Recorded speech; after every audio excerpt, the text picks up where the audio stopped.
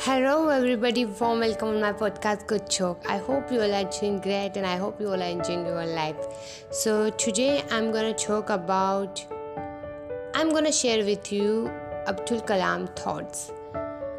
I think we can learn a lot from Abdul Kalam life, from Abdul Kalam thoughts. So that's why I think that I can share with you some Abdul Kalam thoughts, and I hope the thoughts will be helpful for you. So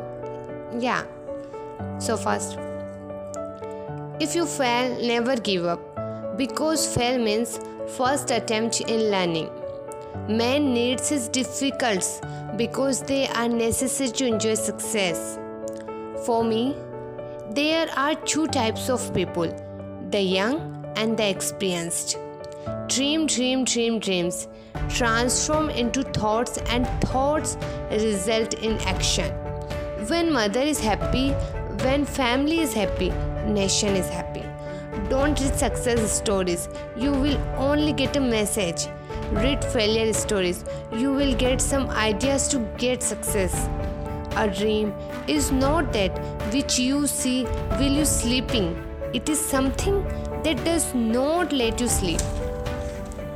If you want to shine like a sun, first one like a sun.